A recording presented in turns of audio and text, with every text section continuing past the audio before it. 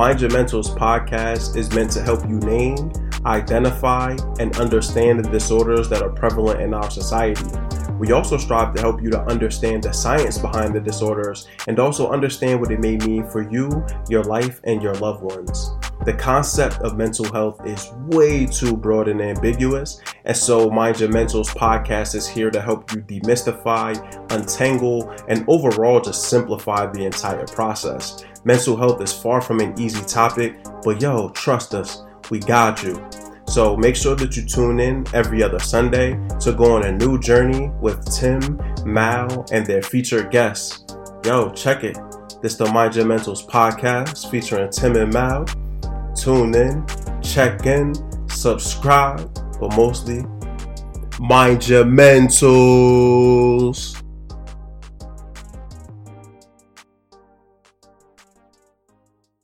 I'm going to shift a little bit now because I think this is an important aspect of your journey as well. So you worked in a correctional facility as an employee, and then you left and came back as a therapist. So I want to just dive into that because we don't talk about that space enough as a community, as a Black community. We don't, and I'll raise my hand and say I don't talk about it enough, right? I had a brother who went to jail, federal charges, did 13 years, and I loved my brother. I looked up to him. But when I was in my journey, he would call me. It would be day I didn't pick up. I was that family member, and it was shame. It was resentment. It was you're not here. You know what I mean? It was all of these things. It was a lot of it was resentment, right? But it was like, well, you're not here, so you don't serve no purpose in my life. And that was a very selfish phase and space I went through.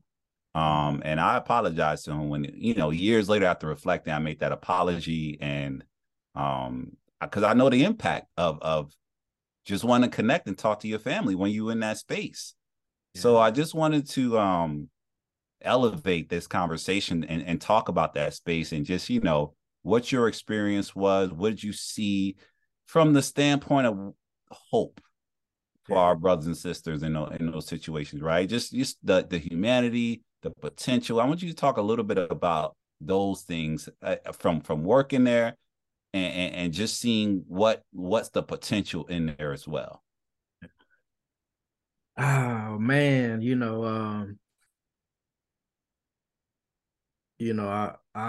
I would say first off, while I was working in the facility, the word that came to mind was conflicted soul. Right. Because like being a Black officer in the face of mass incarceration is a different type of beast, man. Yeah. Right. Yeah. Because every day I went in, I saw myself. And then years down the line, my brother, he got incarcerated, which he still is, for something he didn't even do. And he's doing time for nothing. Right. And with that, I still had to go back into and put that uniform on, knowing that they did him wrong, the system, right? And so with all that, how it intentionally attacks us, and we're mass incarcerated. My time in there, I really met some good brothers, right? That they just made a mistake, right? Or they didn't have the guidance or someone there to support them, right? Or they had a lot of trauma. Man, I had so many Black men cry to me, right? And I'm in an officer uniform, but they felt comfortable enough to break down and say, man, this is stuff I've been able to talk about, right? And so you see the humanity of people, right? If you allow yourself to, because most people in there don't allow themselves to see the humanity of the men and women that are coming through there, right? But I allow myself to see the humanity, and it was a catalyst to why I needed to continue to do what I'm doing now, right? Because they'll just put us in there and the suffering will continue, right? And our Black men and women need their voice to be heard, right? And a lot of times, well, most of the times, once they're incarcerated, their voices are silenced, right? And I had this great privilege, right?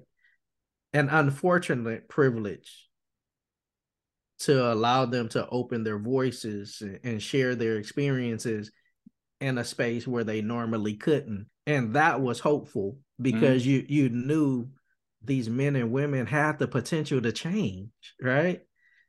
They just needed the space and the environment to do it, right? And it wasn't a lot of spaces when they exited that would give them that, right? Because when they got out, they would be wrapped in the same system that's really built for them to come back, right? Yeah. And I was just seeing that for 10 years, man, that I would see Black men at their best when they were incarcerated with me. You look the healthiest. You're the clear. Your mind is clear.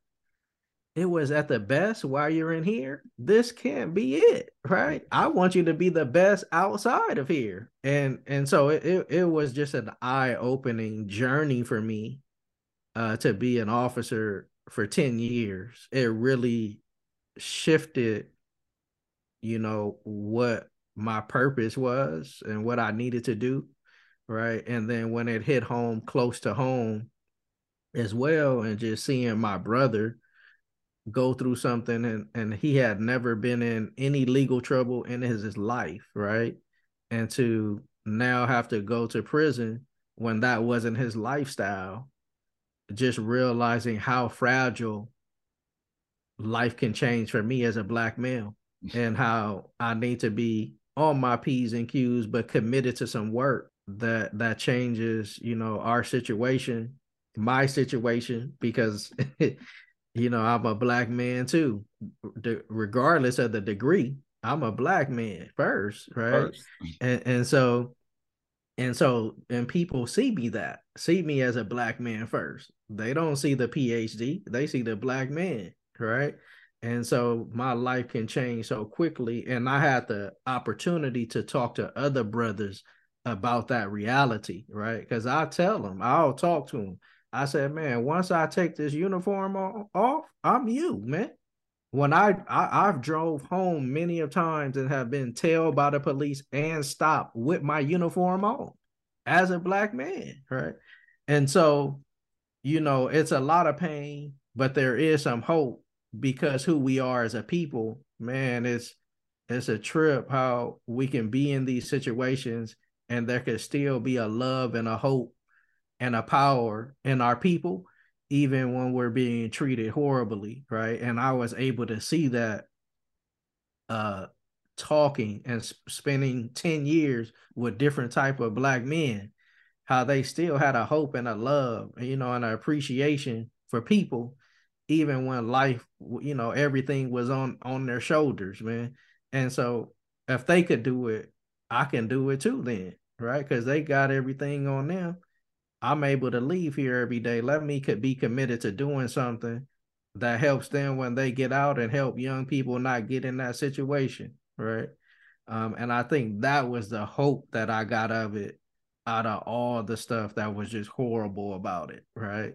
That I had to experience and deal with. Yeah, it's deep. Two pieces really landed with me as the two of y'all were going back and forth about this. The first was like the whole castaway methodology when people go to prison, right? It's like you cast away, right? Like you Tom Hanks on the island now. We're not worried about you. We're not thinking about you. You fortunate if somebody checking in on you, putting money on your books. But for the most part, these prisons are housing people that society has deemed unfit to be out and about with the regular population. And then the secondary part is the irony of all of that is many instances, folks go to jail, they get sober, they get in shape, they mental health, they starting to work on it, they communicating better with their partner, they got relationship with their child now, right? And so because the institution isolates you so much that it kind of again like brings you to that breaking point, that your worst moment in life. Now you're able to reflect and see things and have a perspective that's a whole lot different. And then the third part was the identity piece, and the movie 187 with Samuel L. Jackson. At the very end, they have this moment where one of the gang members is sitting at the table and he's asking them like, yo, why do you go so hard for this? And he literally tells them, this is all I have, right? Like, this is all that people know of me. And again, I coming up in the East Coast, Tim, like the time we growing up, that was a huge uptick in gangs, right? That like Inglewood came to Orange and started Double I. And so, we're seeing this influence happen, and we're seeing brothers that was studious now going hard for the streets. And it's like this change because they found something that they could identify with. And I found so much power, Dr. Norris, in your story, just period, because you're challenging people to identify with the true version of self, right? Not with who society tells you are, not what your block and your gang tells you are, not even necessarily who your parents tell you are, because that's a whole journey in and of itself as well. It's like, who are you to yourself? And then how do you externally live that out loud and be proud of that, man? And like, to see Black men go through that journey, bro, it's something that for me, it excites the heck out of me. And I'll forever be indebted to Tim for allowing me to co-host this podcast with him, because I've been able to see that journey through so many guests that we've had on this show, right? That journey is so powerful. And to be able to like codify and encapsulate that and then share that with the Black community is a beautiful thing, because so much of this stuff is happening behind closed doors and brothers just ain't talking about it. Let's have these conversations. Let's get this truth out into the public and in front of people so that these young brothers aren't making the same mistakes that we made, bro. Right? Like, we went through it. Our OGs went through it. Why are we perpetually making the same exact mistakes and filling these prisons and these graveyards up when honestly, the vast majority of us know better? So, again, like hearing that story, like the redemptive piece of prison is so ironic because you're sent there to never be seen potentially again. Right. And so even at your worst, you could still be at your best. Yes, absolutely. And the other piece about it too, when you talk about that, you talk about that quote unquote rehabilitative experience, and then when somebody comes out, there's everything possible thrown at them to send them back in when they're actually in the small instances, and I won't say small like saying that it doesn't happen, but in the instances where rehabilitation takes form and somebody gets out and is ready to commit to a different pattern of decision making, but then every legal attempt to throw them back into jail is presented at every opportunity they try to take advantage of. That's the game, and that's the part of the thing that really we, and it's the powers that be. It's intentional, right? Yeah. But like, where can we shift, right? So like, if you have, and this would be a question about it then, but Dr. Norris, but like, if you have the awareness, because that's where we are, we're at an inflection, I think, as a culture, I will say, and I could be wrong, but I really believe this. We're at an inflection point where our consciousness and awareness to the internal mental and emotional health of our people, we're starting to see the connection to the impact of white supremacy culture. And it's not just white supremacy or systemic racism, right? It's also what we took from that and what we internalized and how we connect with each other through that internalization, how we treat each other, right? So we're starting to become aware of it. And it's like, okay, I got this awareness. What do I do now? Right. And so this is where, if you're talking about the mental health, there's the resources for financial literacy, there's the internet, we have access to a lot of information, but we still need to deal with this mental health piece. I want to talk about Athemba, your organization, what you started. First of all, tell us what Athemba means, and then tell us why you started this mental health consulting company. So Athemba means hope in Zulu, the Zulu language. All right. And it really bridged off the nonprofit that I started in 2012, which was Matumani Counseling and Community Center. which also means hope in Swahili. But I was doing that work and I created a community mental health clinic where we took Medicaid. I had interns. I had 4 cycles of interns. I had a board, and I was doing that for 5 years straight while I was working at the jail. So I was doing both. And I ran into some things with the board. They're all good people, but they didn't understand the urgency of the Black community, right? And with the nonprofit, you can raise money and such and so forth. But they didn't want to really engage in that process. So the economics was really holding our growth up, and everybody started jumping ship. So what I ended up doing was, you know what, I'm just going to go and be a solo practitioner and start my own company, LLC, Athamba Counseling, and start building the workout that way. So from there, most of the people I was engaged with wanted to work with me anyway, right? But we were doing it through the nonprofit. So I ended up starting Athamba and started doing the work that I was already doing without consulting with the board. And that's what Athamba allowed me to do. And the goal is to provide mental health services for our community, but also do consulting and do work with schools, organizations, criminal justice systems, to talk about trauma, to talk about our own trauma, our self-induced trauma, the trauma from the historical legacy and how we internalize that and how it has impacted how we relate to one another, right?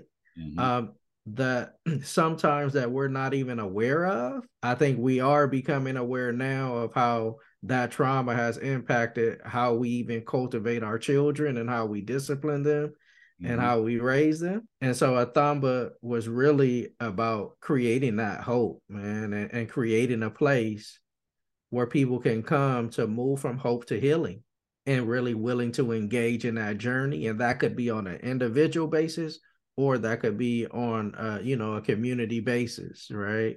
How can we come together to begin the conversation, and really helping people understand? And what I realized very early on in this journey is that suffering is inevitable. And once we understand that suffering is actually the pathway to hope and healing, we'll be on a better pathway. So how could I help people understand that what you're going through, the pathway to hope and healing is through this, not around it, right?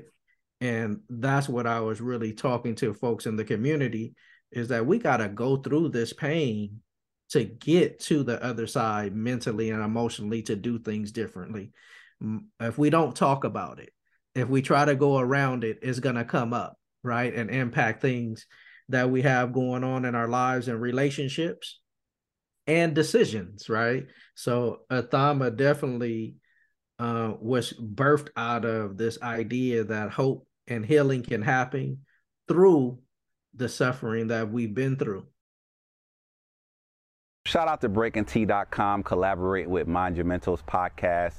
You can check out the Monumentals merch at www.breakingT.com. They have the Monumentals merch on there. They have all kinds of great merchandise around sports, and they also support mental health, which is really important. So go there, check the website out, stay present, stay positive. On that journey, what I see us do, we get stuck in the suffering, we get comfortable in the suffering. Yeah. And we stop, and then we just kind of live in that space, as opposed to, like you said, working through to get to the other side. And I think that's one of the things that when you talk about even the avoidance piece, because you might, once you try to, if you try to go explore mental health services, and then you look and your options are not people who look like you, who can talk to your experience, you avoid, you shut down, and you go back the opposite way. You go back and sit in that suffering, as opposed to working through and getting through it. So that's why Athamba is important. That's why the Ladipo group, the organization I'm at, important. Black Men Heal out here in Philly is important. So these organizations are important because they're spaces where we are here to help support our community work through that suffering, get to hope, and then get to healing, because that's what we need. That's when we get healed, it's a good, problem man. for the rest of the world. It's gonna feel good to us. It's gonna feel good, and it's a problem. I wanted to just sit for a second in the suffering piece, because I think that is such an important part of the humanistic experience that we all try to avoid, right? And a part of like the foundational Buddhist philosophy, the Four Noble Truths, the Eightfold Path, is suffering. And like the only way is to like cut that cessation, is to go through, right? Like, the only way through is straight, man. And we try to veer left and veer right, and we want to duck around it, right? Like we think we running routes again, we try to get away from the deep, not go straight through that, right? So the suffering piece is so important, because also a lot of times we think we're alone in our suffering. We're the only one that's suffering in this way. And my homie Hat always says, like, as people, we're not islands. And I walk with that, and I'll allow that to be my truth, that in this moment I might feel alone and isolated, but in reality there are so many. If I just open my mouth and speak my truth, so many people will gravitate towards that, right? And so people listening, yes, suffering is an inevitable part of this journey, but if you do this right, you can experience joy in abundance. You can experience happiness, right, in abundance. You can love and be loved in abundance. But it does ultimately come down to you accepting the truth of this thing, that you can't get away from it, right? It's a part of it. And this may sound weird, but enjoy that piece, because that's also what makes us us. That's what makes us human. And so, when you mentioned suffering, I was like, man, that's something that we as a community for sure have to come to terms with and have more active but positive conversations about it, because we're all three living examples and testament that, yes, you can suffer, but you could also see your way through. And so, man, I just love that piece for sure. Yeah, man. And I want to add to that you talked about that, just doing it the right way. And the first step to doing it the right way is just showing up. Showing up and being vulnerable from the perspective of, I'm going to speak this thing that's going on inside of me, and I'm going to speak it with the intent of getting healing from it. Right? That's it. If you can commit to that piece, the healing is gonna come. The hope is gonna come when there is no hope, and then that healing is gonna come. Because what you're doing is now you're purging. You're purging the pain, right? When you speak about things going on in your life in a healthy environment, in a safe environment, you are purging the pain. The suffering is coming out of your body, out of your emotions, out of your mind, and it's getting replaced with hope, right? With a positive sense of self. The idea, we did an episode with my cousin Muhammad Massaquoi and we labeled it resilience, because he went through his own trauma, right? And we talked about our ability to bounce back, and we have this natural innate to be resilient to any obstacle and in different situations. And it's like, we've had that, but now we need to turn it to that inward resilience, the meaning that we need to be able to be courageous and face the thing that's going on inside of us, right? Because we can do it, we can overcome it, and there's healing on the other side. So Dr. Norris, man, I just appreciate your perspective. I appreciate Athamba, the meaning and the intent, and everything you talked about today touches our society, Black people. Right. I'm being real clear. Touches our experience. And not everybody has had that experience, but a lot of us are. And a lot of us know people who have went through those different things, whether it's education, whether it's incarceration, systemic racism, whatever it might be, self-discovery, self-identity, reinvention, remaking. I call it remaking yourself, being able to remake. You went down one path, that path got cut off, and so you had to do a different thing. That's what we do all day, y'all. Right? That's what we do as a people. So I appreciate it so much, man.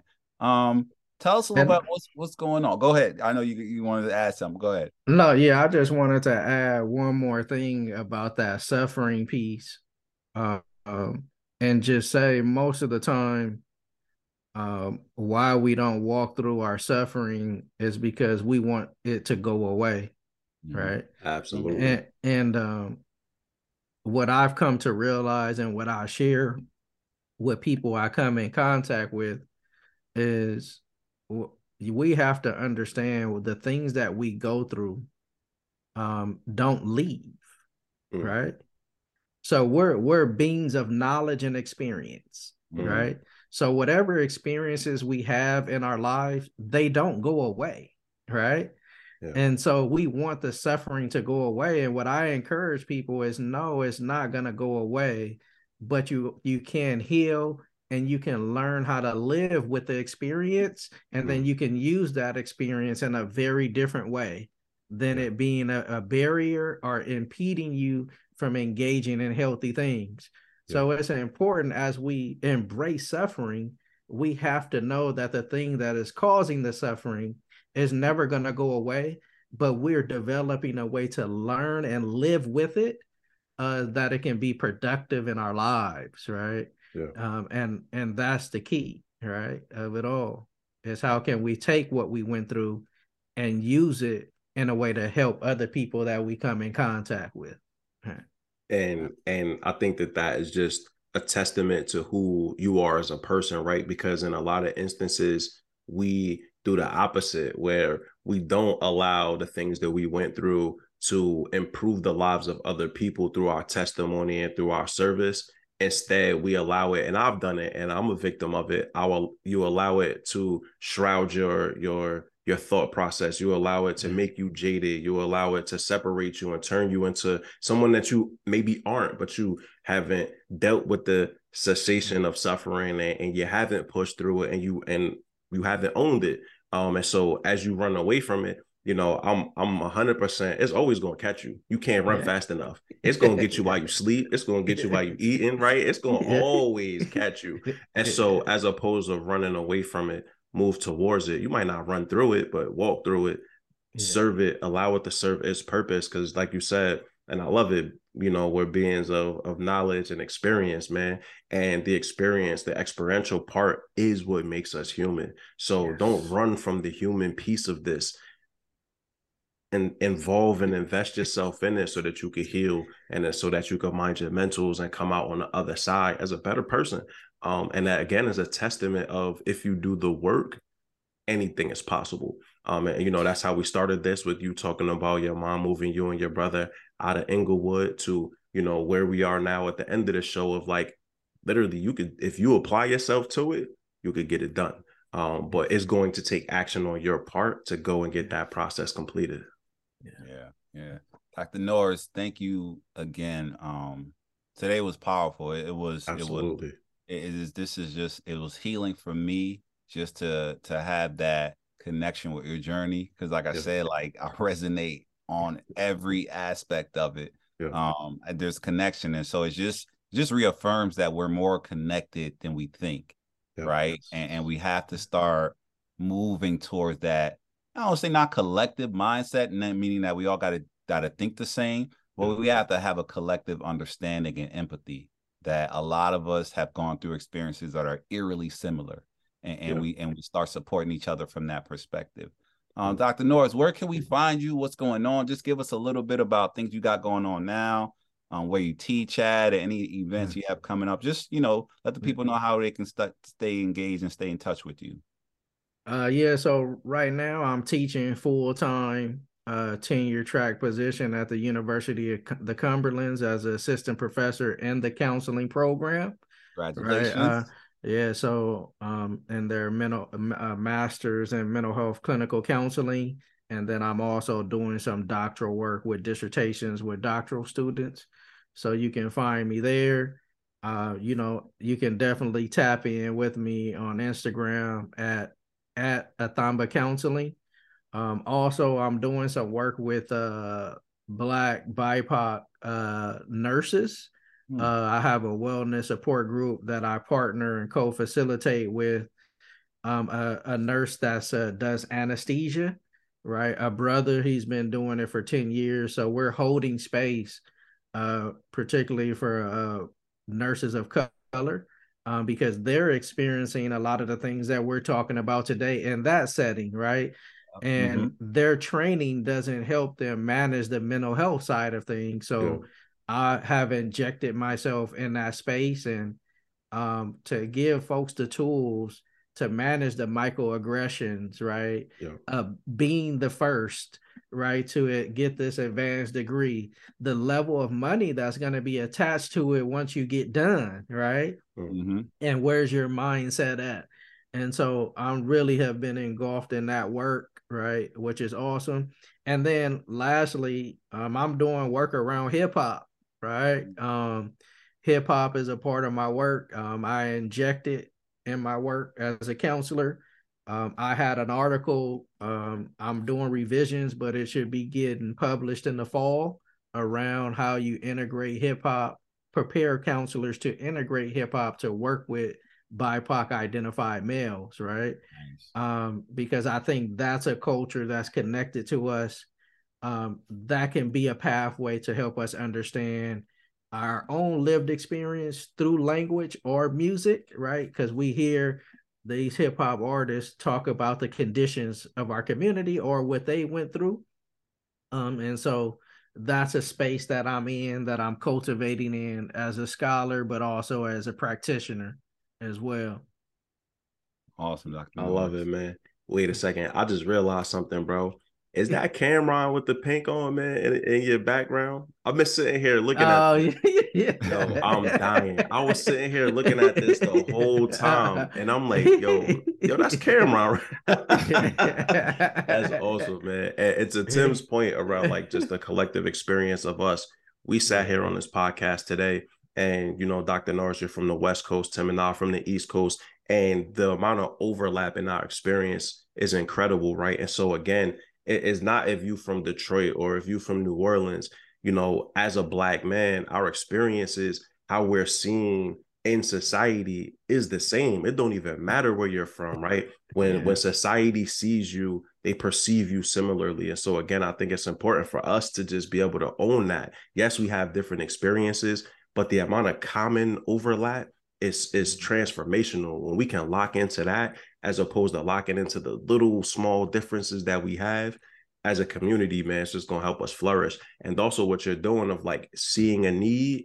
and saying, hey, I got the wherewithal to step into that space. Tim with the Ladipo group, right? Like seeing a need, and the need it could not even be in your bucket, but you know that you have lived experience, like you said, and you have knowledge and intuition that you can share that can also help liberate other people.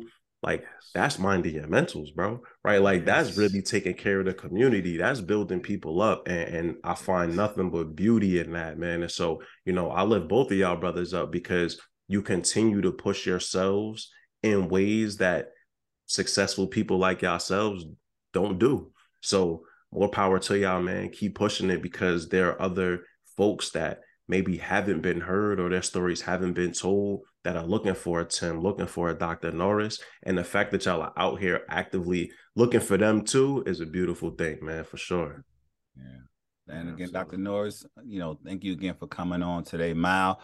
I appreciate you. I appreciate the work you're doing with advocating and beating and knocking doors down to create more Black teachers for our Black kids. It's important. Your leadership with El Mekki, the stuff y'all doing is just incredible. Just not just in Philly, but nationwide. So we're all in it and doing and playing our part. And that's the thing that I will say that we are playing our part. Right, like some people are on the front doing the most, and that's what because they have that blowhorn and can make major moves. But we still need people in the fields. We still need people in the trenches. And that's where we are. We're in the trenches, seeing things and making change everywhere we can go. And that's what we're supposed to do. If we can, and we have the ability, the capacity, we can't sit on the sideline. We got to get involved in the way we can get involved. That's best. So I appreciate the effort of these men on this podcast today. I love y'all brothers. Right. That's how we live. We love each other. Right, Dr. Norris, love you, bro. Yeah, love you, Dr. Norris, man. Great to meet you, bro, man. This is how we live. This is the shift. This is the shift in our culture as Black men. So appreciate y'all so much today. Yeah, absolutely. And then I'll just say again, thank you for both of you brothers of what you're doing, the platform you created. It's all about unity, not uniformity, right? Correct. And I think that this space allows us to continue to unite, even if we're different. But we can use our skill sets to come together to help each other to make greater change. Yeah. And you guys bringing folks on to talk about their different experiences, perspectives, is creating to that unity, right? Yeah. So appreciate the work, man, from both of you.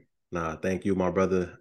Tim, love you. You know, you already know how we do, man. It's important. Listen, folks, listen, man, if you're a black man and you're not telling your homies and your brothers that you love them, you missing out on an important component of life, man, right? Hug your people, give them their flowers while they're here, because you can't have these conversations when they're gone. And so the importance of being in the moment, right? Like we always say, stay present and stay positive.